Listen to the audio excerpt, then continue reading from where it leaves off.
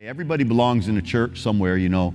Everybody should be planted in God's house. The Bible says in Psalm 92, verse 13, when we're planted in God's house, that's when we flourish. That's when we flourish. That's when we grow, when we're planted in God's house. And it says that in Isaiah 65, verse 8, one of my favorite scriptures this year is this scripture. It says, the new wine is found in the cluster.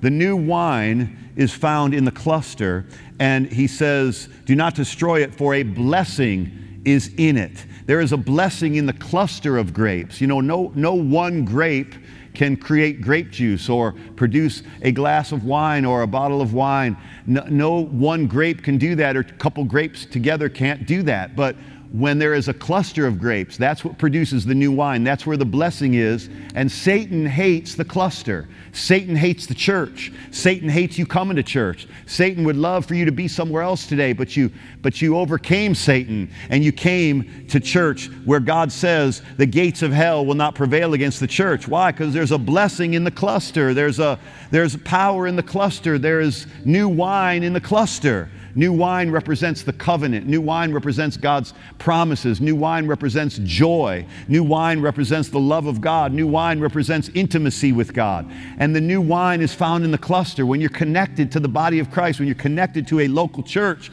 that's the cluster of grapes. And that's where the blessing flows.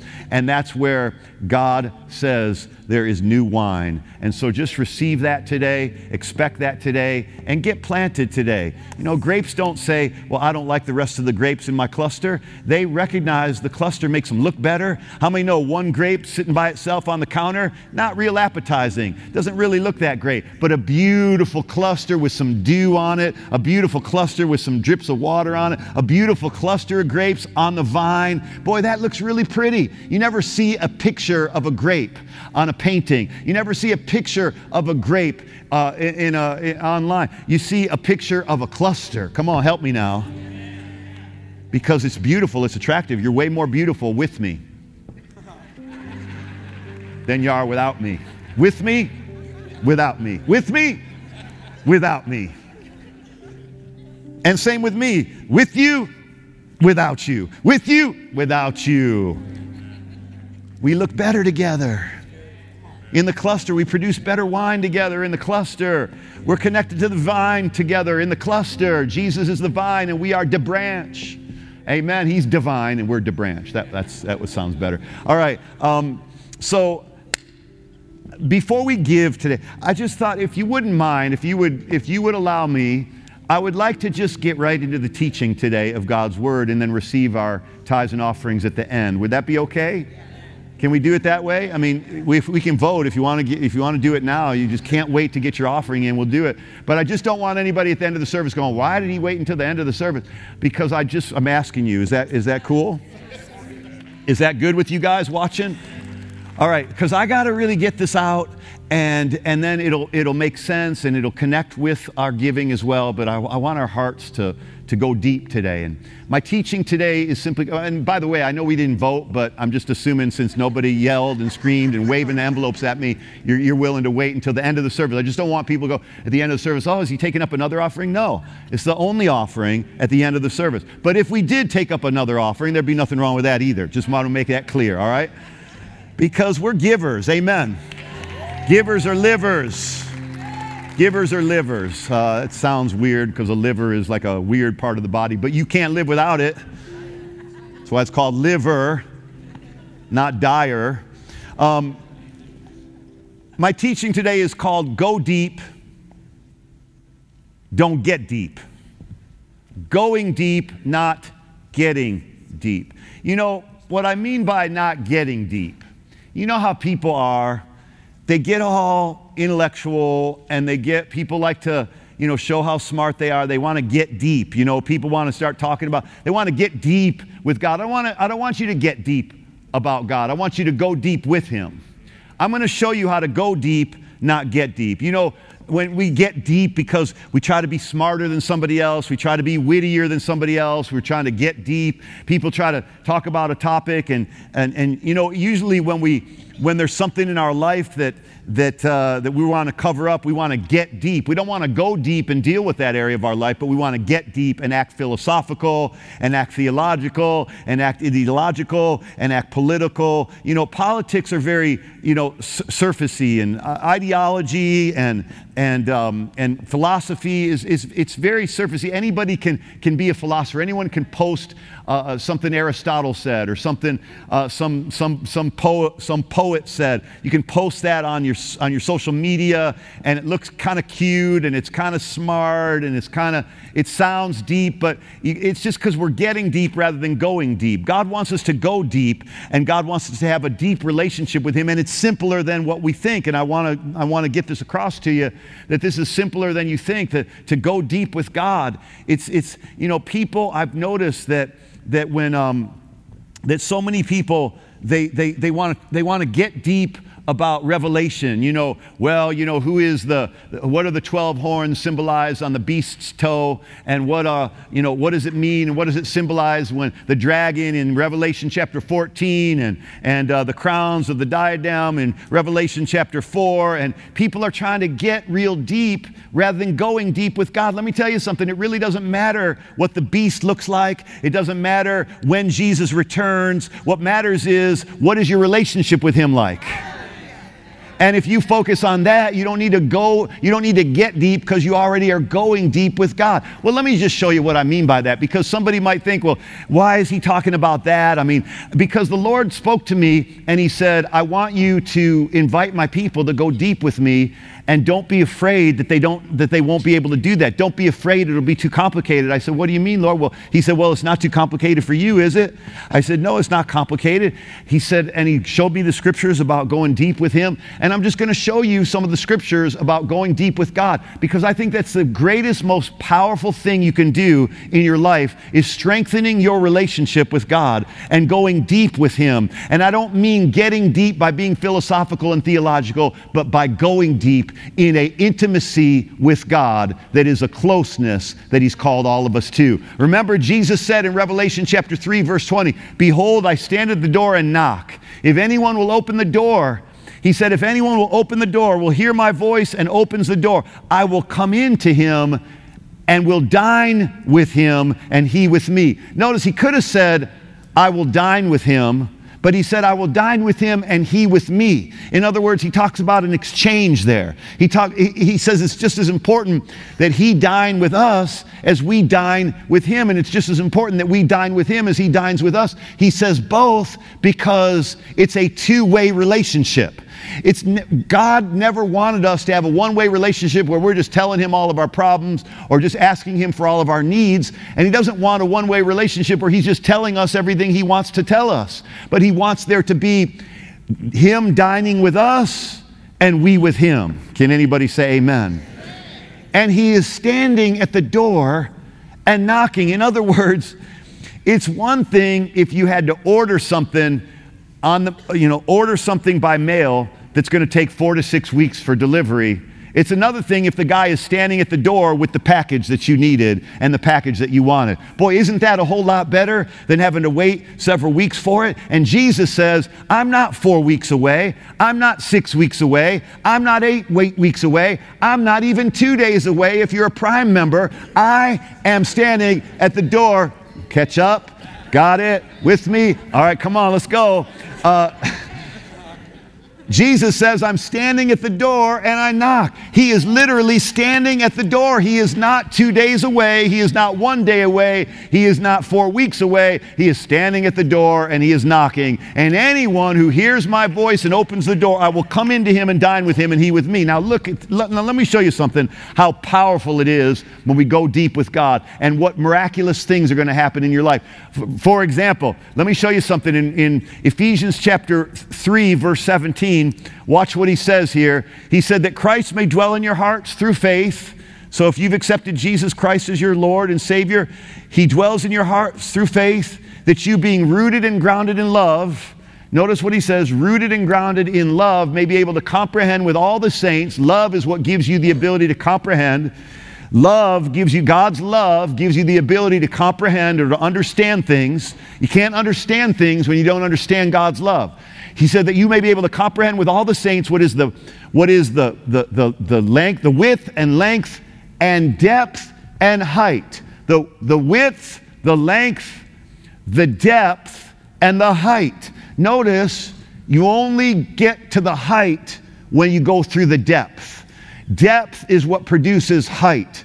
You want to go high with God, you got to go deep with God. You want to go high in being successful, you got to go deep with being a servant and understanding the things that it takes to be successful in life. You can't just be a superficial person and surfacey person. And I've noticed that a lot of Christians are very superficial. They get deep and they try to talk about deep things, but they don't love from a depth. They don't forgive from a place of depth. They don't think from a deep place of comprehending. You know, you're never going to fully comprehend. You're not going to comprehend what you're going through until you understand the love of God. You're not going to comprehend how to make it through until you understand the love of God. You're not going to comprehend how to get to the next step and how to take the next step until you first comprehend the love of God. The depth will bring you height. And it says in verse 19, and what is this depth? He said, to know the love of Christ which surpasses knowledge, so that you may be filled to all the fullness of God. Boy, when you come up against a trial or a temptation in life, when you're filled to the fullness of God, you can handle any temptation. Boy, when you have when you're in a bad way in a relationship in your life, when you are filled to the fullness of God, you're going to be able to handle that situation in that relationship. When you're going through a financial crisis, boy, when you're filled to all the fullness of God, you're going to know what to do. You're going to be able to match up with that situation and that circumstance because you're filled to the fullness of God. Boy, this is really the solution to everything, being filled to the fullness of God. And so notice this is that this is one of the great benefits of going deep in God's love, is that you will be filled with all the fullness of God, and you will know the love of Christ which passes knowledge, and you will be able to comprehend. You can only comprehend life when you understand the depths of God's love. You can only comprehend what you're facing right now. You can only comprehend God's destiny for your life. You can only comprehend the big dreams that He has for you when you understand the big love that He has for you. Am I in the right place here today?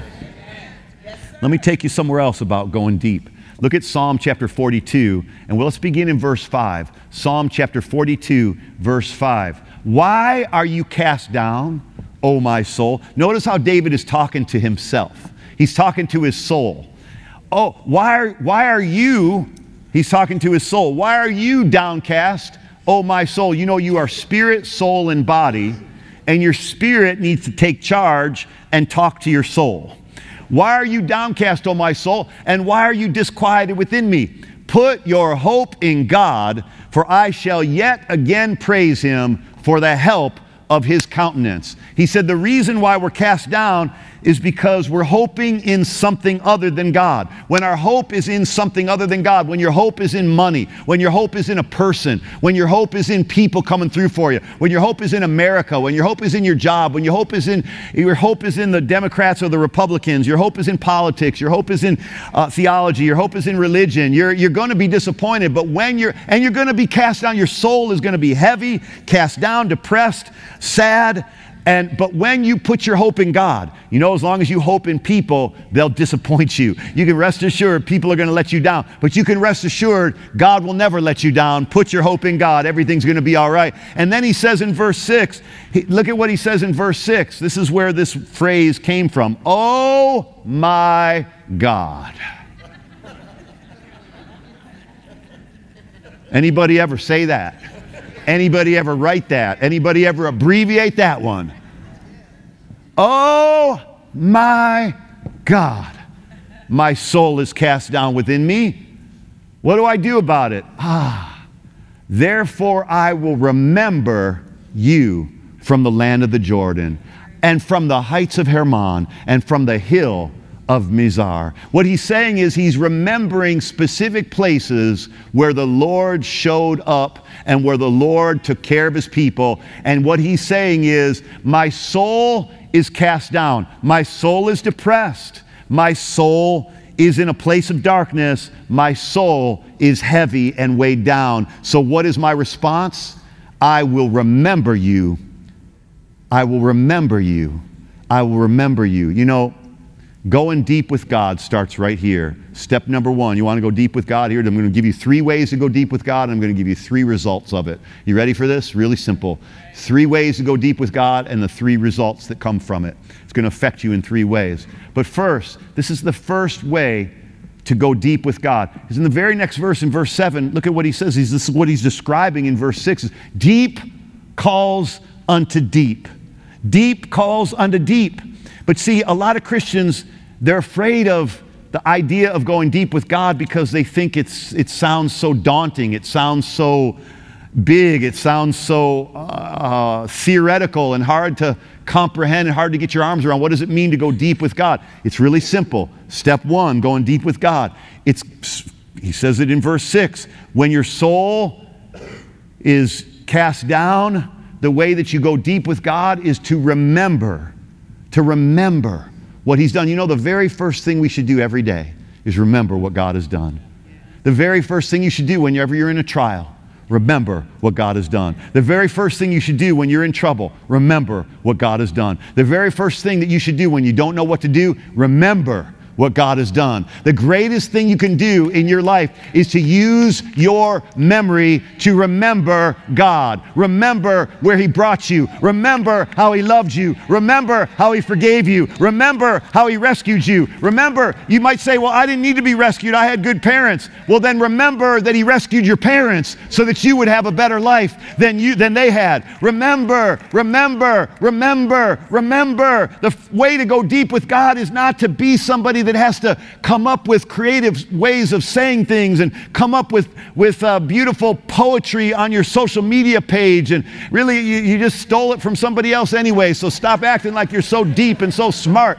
Come on, who's got this with me? And what we need to do is, instead of trying to reinvent the wheel, instead of trying to come up with some fancy schmancy intellectual, theological, eschatological thing, instead we should just remember. Going deep with God is just remembering. Oh, look at what David said. He said in Psalm 103, bless the Lord, O my soul, and forget none of his benefits.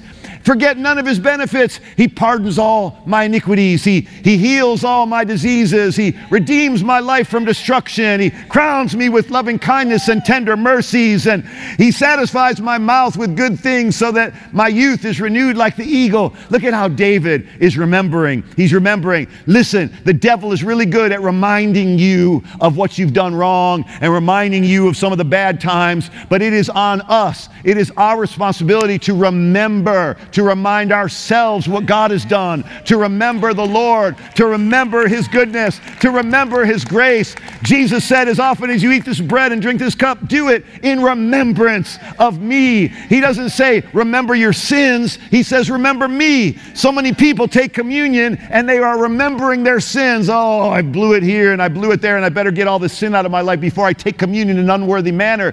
And that is wrong. It's wrong theologically. It's wrong biblically. It's wrong relationally. It's an insult to the blood of Jesus to think that you have to fix your life and take communion at the same time. No, taking communion is what fixes your life. Taking communion is remembering what Jesus has done, and the greatest thing you can do and the deepest place you can go with God is to remember.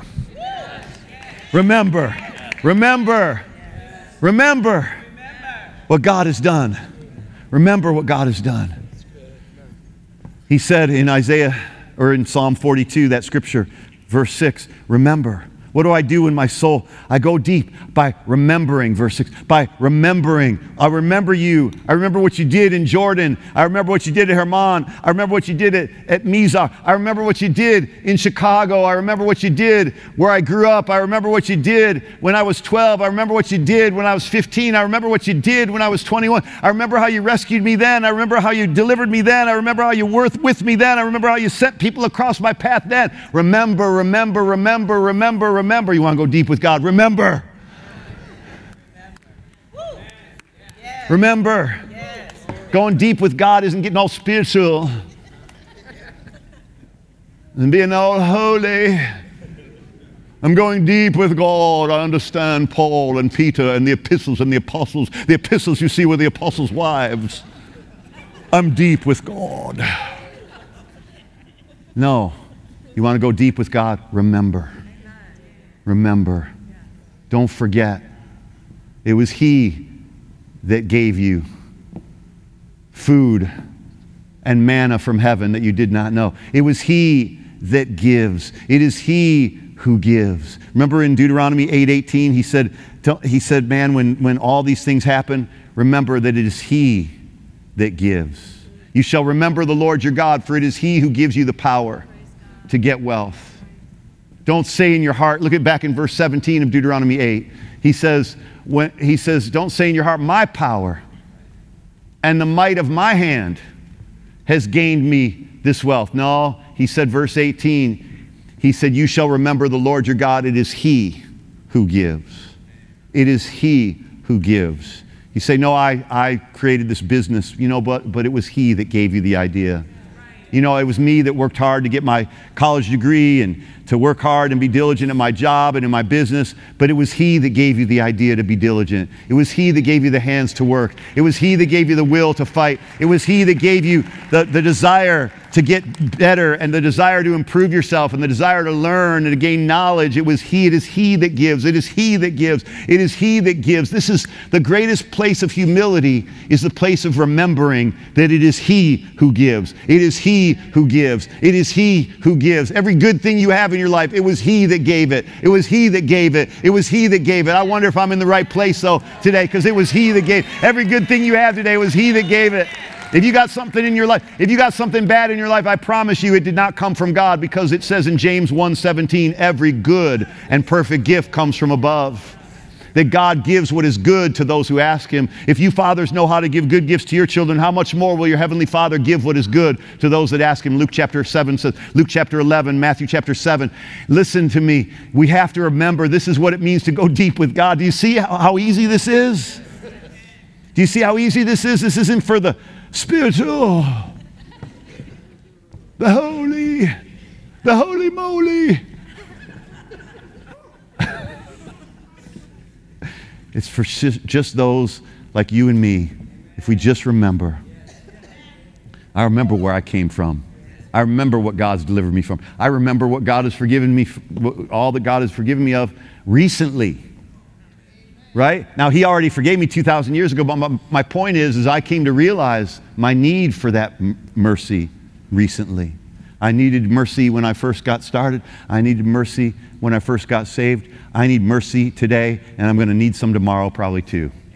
Thank God the throne of grace is open for business 24 hours a day, where we can receive mercy and find grace to help in our time of need. Hebrews 4:16 says, okay, moving on. Number 2, I told you there were 3 things, 3 steps to going deep. What is number 1? Remember. I just spent 10 minutes on it, so you better not.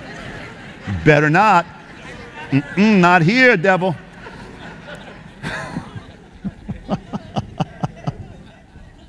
Remember. Remember. What's number 1? How do you go deep with God? Remember. Remember what God has done. Remember it is He that gives. Remember. Remember. Remember. Number 2 is found in Luke chapter 5. So Jesus is preaching, and in Luke chapter 5, He gets in the boat. They're hearing the word, and then he sees 2 boats that were owned by the fishermen that became His disciples, Peter and Andrew and some of the other ones. He saw 2 boats, and the fishermen had gone out of them and were washing their nets. And it says, then he got in one of the boats, which was Simon's, who he later renamed Peter, and he asked him to put out a little from the land, and he sat down and taught the multitudes from the boat. And verse 4 says, and when he had finished speaking, or he stopped speaking, because you know what? We can only hear so much before we need to take some action. I love how he says it in this translation here in the New King James Bible. When he had stopped speaking. He's going to start again. He always does. But he stops, and then he wants us to take in what we've heard, and he wants us to act on it. And he stopped speaking, and he said to Simon, now launch into the deep. Launch where? Into the what? Deep. Into the where? Deep. Into the where? Deep. We're talking about going deep with God, not getting deep about God. Right? Going deep, not getting deep. Launch out into the deep and let down your nets for a catch. Now, I want you to see how Jesus invites us to go deep. He's not saying go to Bible school and theology school. He's not saying, go get it all figured out, figure out Revelation and Daniel and the way that Daniel and Revelation bind together and form the eschatology of the end times and the latter days for the latter day children of God.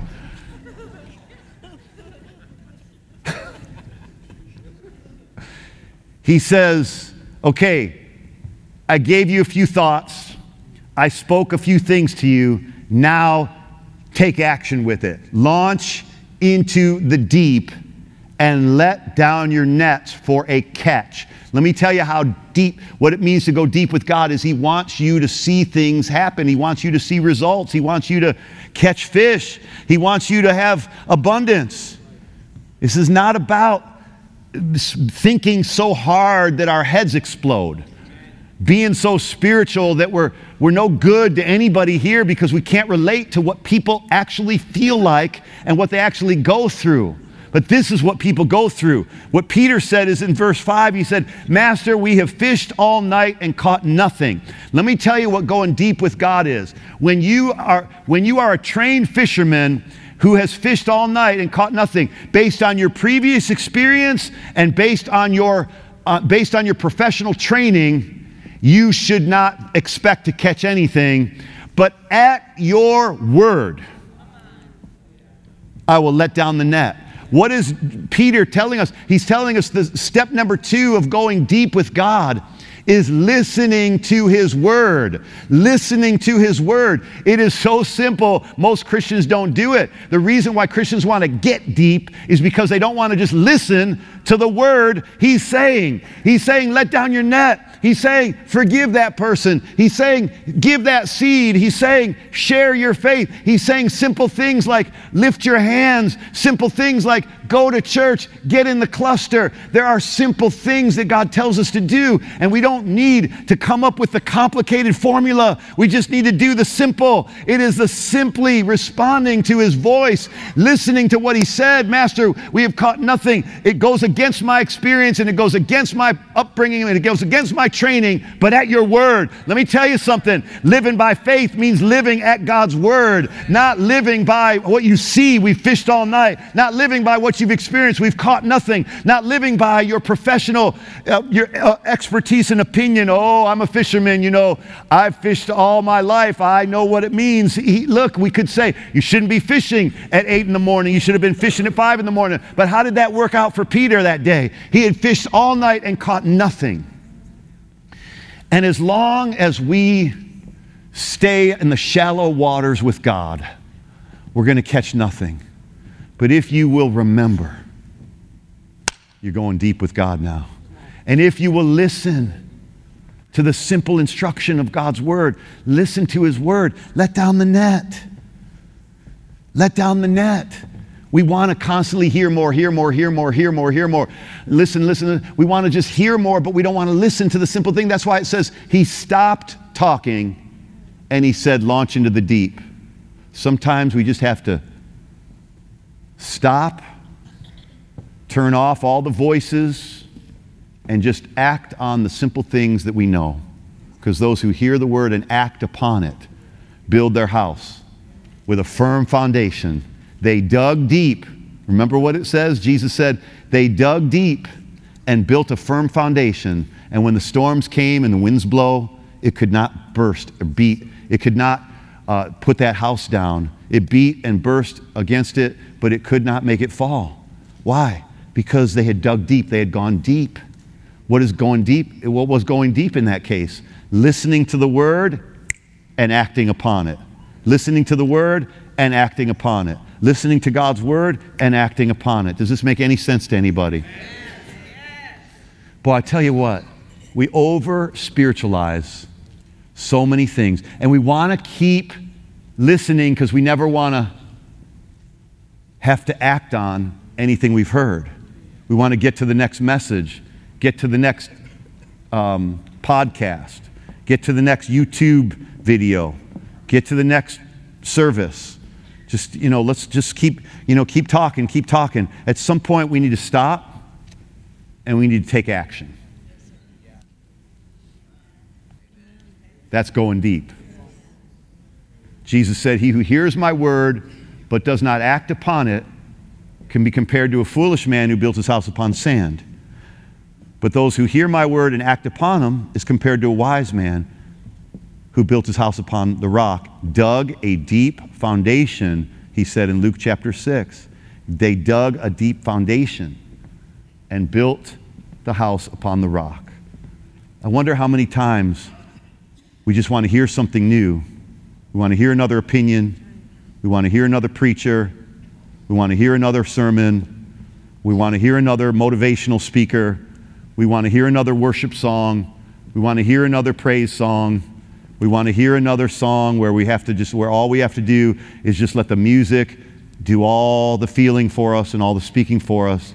But at some point, what do you do when the music stops? What do you do when the speaking stops?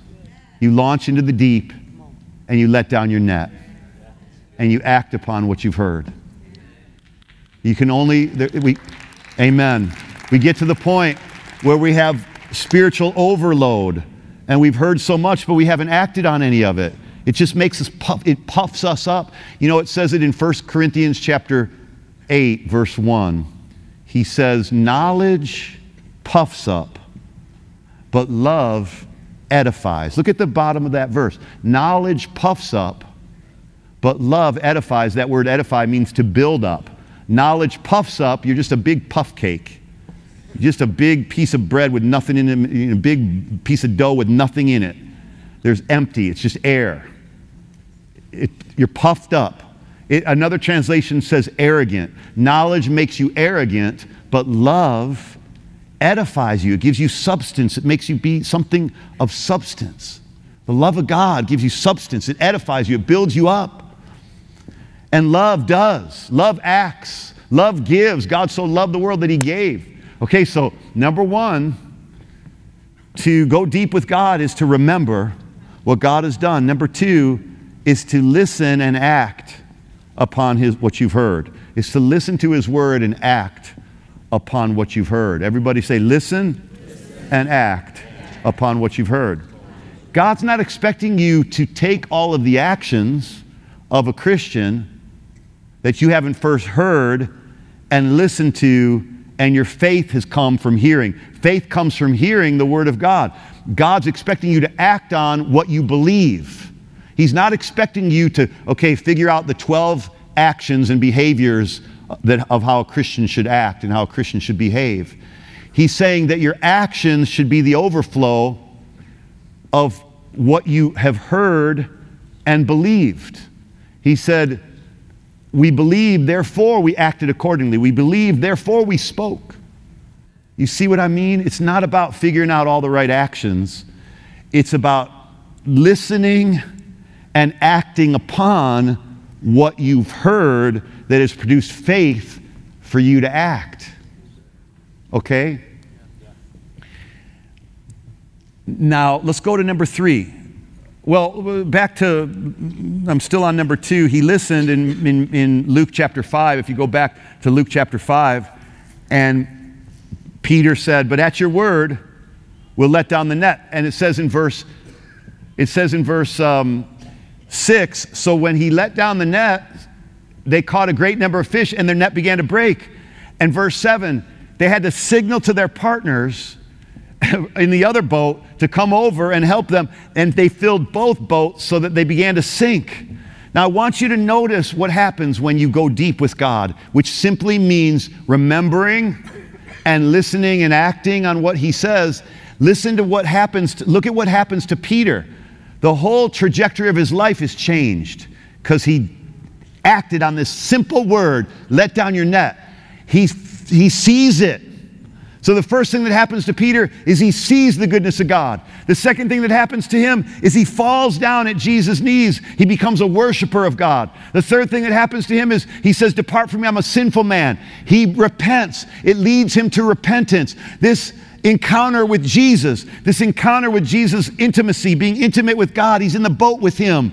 What does it lead him to? Jesus doesn't say, repent, and then I'll get in your boat. Jesus got in his boat when he was a bad man.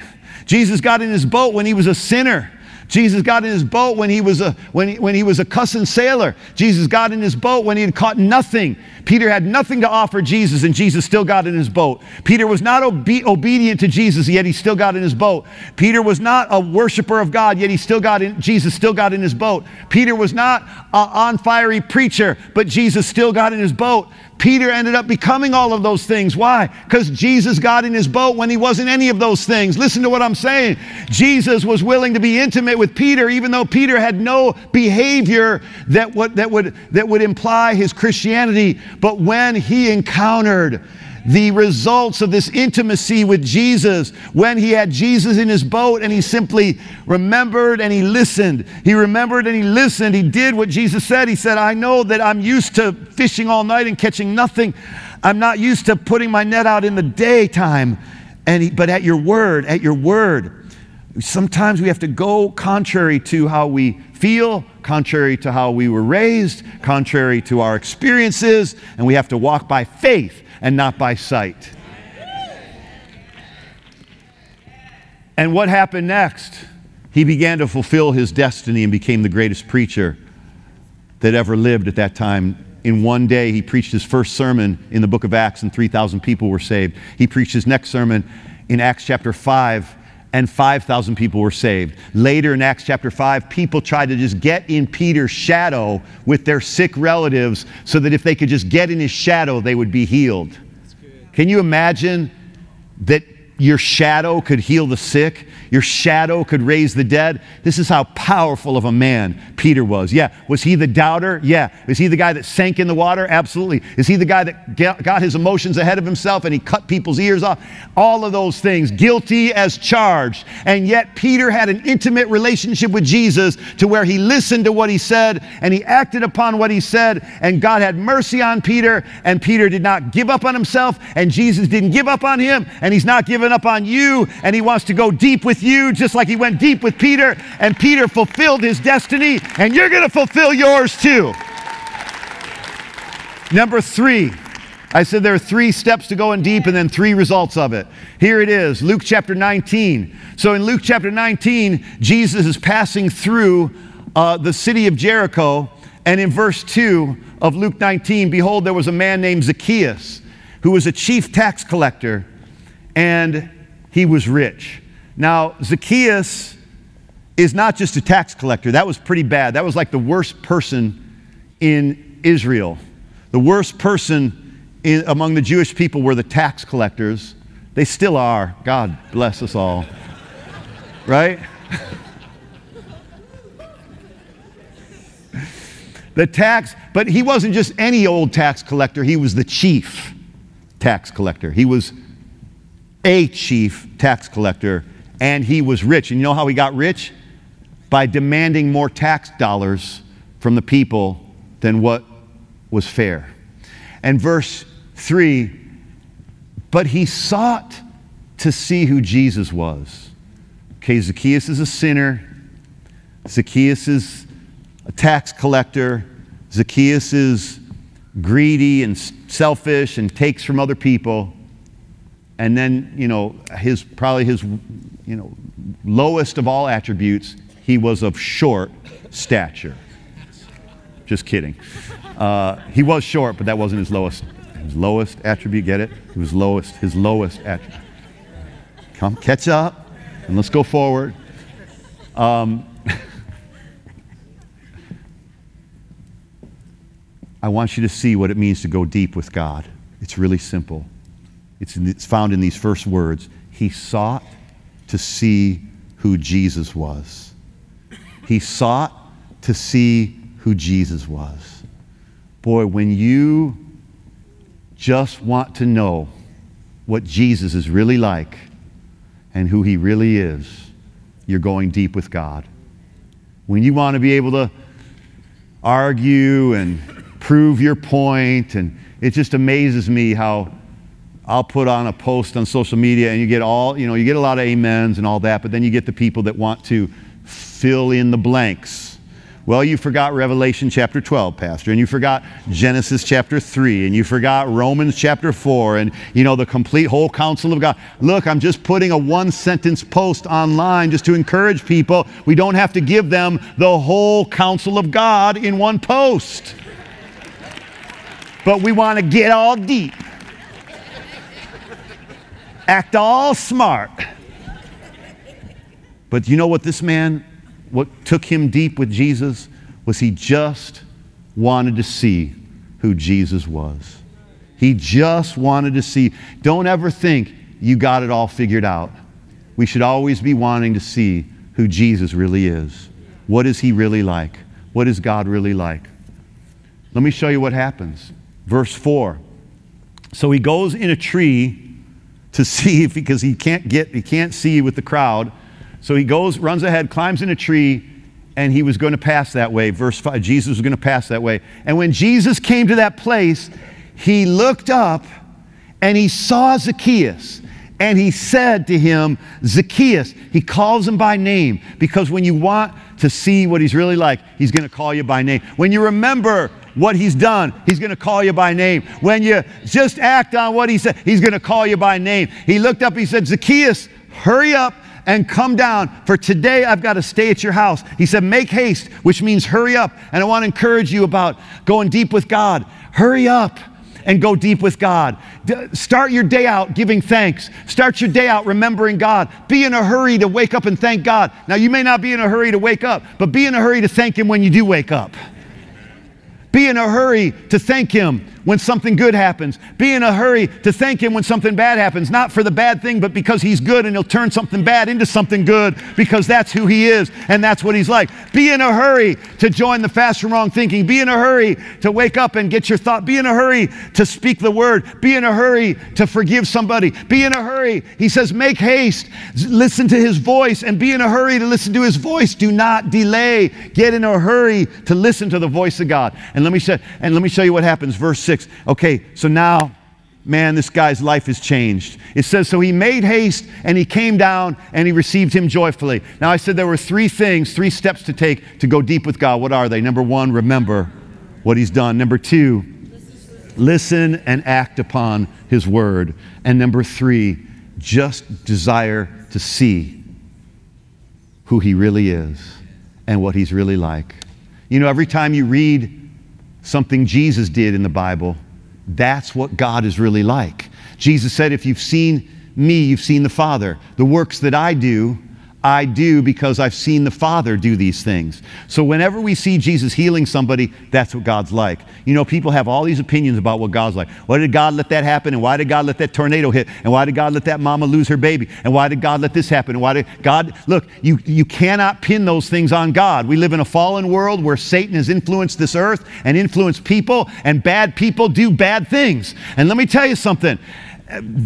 We have got to realize that when we see the life of Jesus in the Gospels, when we see the life of Jesus in Matthew, Mark, Luke, and John, that's what God's like. What did he do when he came upon the sick? He healed them. What did he do when he came upon the hungry? He fed them. What did he do when he came upon the lonely? He comforted them. What did he do when he came upon the grieving in the morning? He was with them and he healed them. What did he do when he came to the demon-possessed? He cast the devil out. He didn't cast the devil in. He didn't make somebody sick. He made somebody well. He made people well. He healed and delivered and set the captives free. This is what he did everywhere he went. He went about doing good and healing all that were oppressed of the devil. That's what God's like. That's the real Jesus, and that's what we should be looking for when we read our Bibles, is the goodness of God. But I want you to see Those are the 3 steps to take to go deep with God and the 3 results of it. The 3 areas of our life that are affected is, first, it says, so Zacchaeus made haste, came down. Look at what it says in verse 6. He made haste, he came down, and received him joyfully.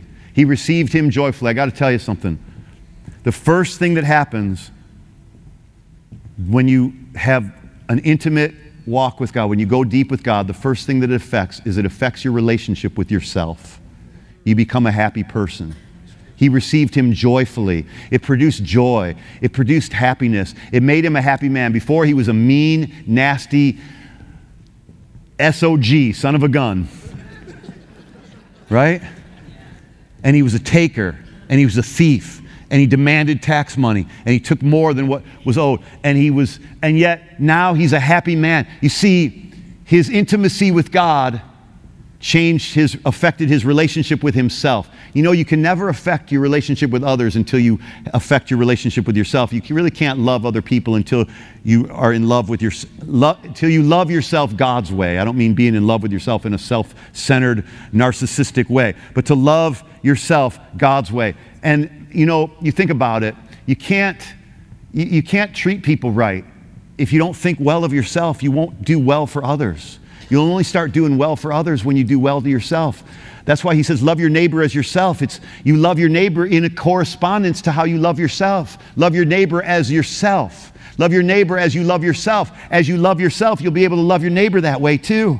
As you take care and you value yourself, you'll value your neighbor too.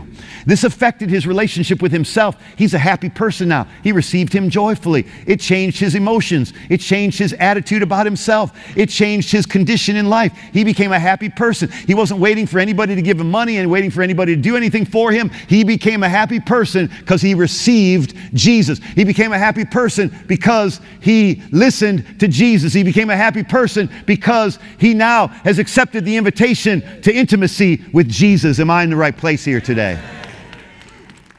Joy came, happiness came, contentment came.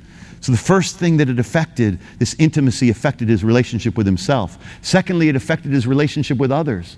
Look at verse 7. He said, Lord, he received him joyfully, and he said, Lord, when they saw this, they all complained. You know, you're going to have to realize that when you have an intimate relationship with God, it's not going to make everybody like you. Some people are going to complain about you when they saw it. Who are they? When they saw it. We don't even know who they are. There's always a they in our lives. And they complain, and they call us names, and they remind us of our past. But thank God Jesus isn't like that. It doesn't matter what they say. We're not in bondage to what they say and what they complain about. Verse 8. But Zacchaeus said, Lord, look, half my goods give to the poor, and if I've taken anything from anyone by false accusation, I restore fourfold. So the second thing that his intimacy with God affected is it affected his relationship with other people. Lord, if I've wronged anybody, I'm restoring them. You know, you can tell a lot about your relationship with God based on how willing you are to resolve conflict with others.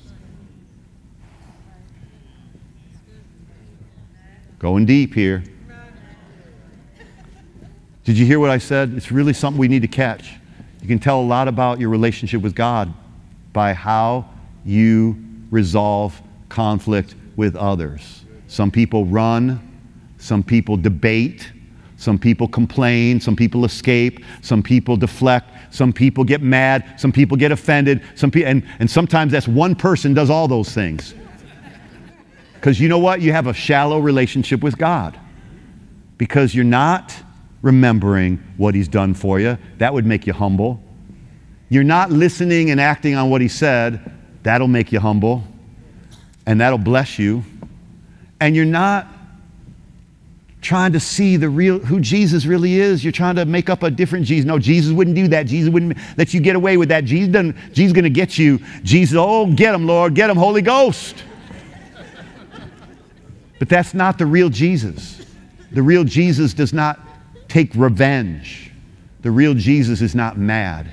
The real Jesus doesn't hold a grudge. Look in the Bible and you'll see, look for who the real Jesus is. That's going deep with God. I'm restoring everybody I've defaulted, everybody I defrauded, everybody that I wronged. I'm fixing it. I'm making it right. You see, when you have intimacy with God, it affects your relationship with other people. It causes you to treat people with respect, to treat people with dignity, because Jesus treated Zacchaeus with dignity. He said, you might be short, but come down from that tree. I'm going to your house. You might be a chief sinner. Come down from that tree. I'm going to your house. It affected his relationship with himself. He has joy now. It affected his relationship with others. He's making it right with other people now. You know, it's really simple. Resolve conflict. Be a conflict resolver. Don't run from it. Don't fight it. Don't be a person who's always got to make somebody else be wrong. He could have said, well, they deserve to pay me that, and they wronged the nation of Israel, and they did this and they did that. He said, look, I've wronged some people. I'm going to give them back. I'm going to restore to them 4 times what I took. That's making it right. Come on, who's hearing this today? And number three, this intimacy with God, this going deep with God, affected his relationship with things. His relationship with things. He said here in verse 8, Lord, half of all my goods I give to the poor. He didn't say, I'm going to do it. He did it. He said, I give it. Right now, I swear with my words, I give with my word. It's done. Half of everything I have is given to the poor. You know what? This guy did not have to squabble with God about tithing. He wasn't having to have a theological argument. Well, am I under the old covenant? Am I under the new covenant? Am I somewhere in the sliver of time in between the old and the new coming together? I wonder if I should give a tithe off of the gross, a tithe off of the net. Isn't that passed away? All the church wants is my money. All the poor wants is my money. I don't need to give. I don't need to tithe. I don't need to honor the Lord. He's not having any of those arguments with himself, because you know what? You only have arguments with yourself in your mind about things like that when you are shallow with God. But when you are deep with God, it affects your relationship with things, and you no longer are attached to the things that used to attach themselves to you, and you're happy to give. He's not talking about tithing. A tithe is simply a tenth. He said half, 50%. That's half, y'all.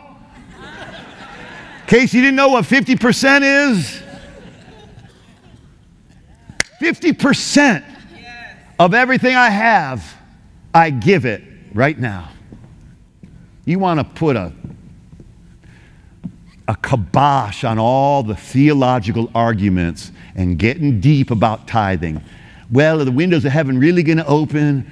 Is God really going to pour it out? Like, this guy is not concerned about what it's going to do for him. He's concerned about having a right relationship with things, because his relationship, his intimacy with God affected his relationship with money and with things. And these things no longer possess him. He can freely give half of my goods I give to the poor. You know why he kept the other half? So he could pay back everybody else fourfold of what he had taken. It's not even like, he's not even like, okay, I'm going to be a 50% or 5 times my tithe. He's like, it all is yours anyway, Lord, because I got something money can't buy. And that's you coming to my house, staying with me, giving me joy, making my relationship with you and myself happy, joyful. I'm ready to impact this world.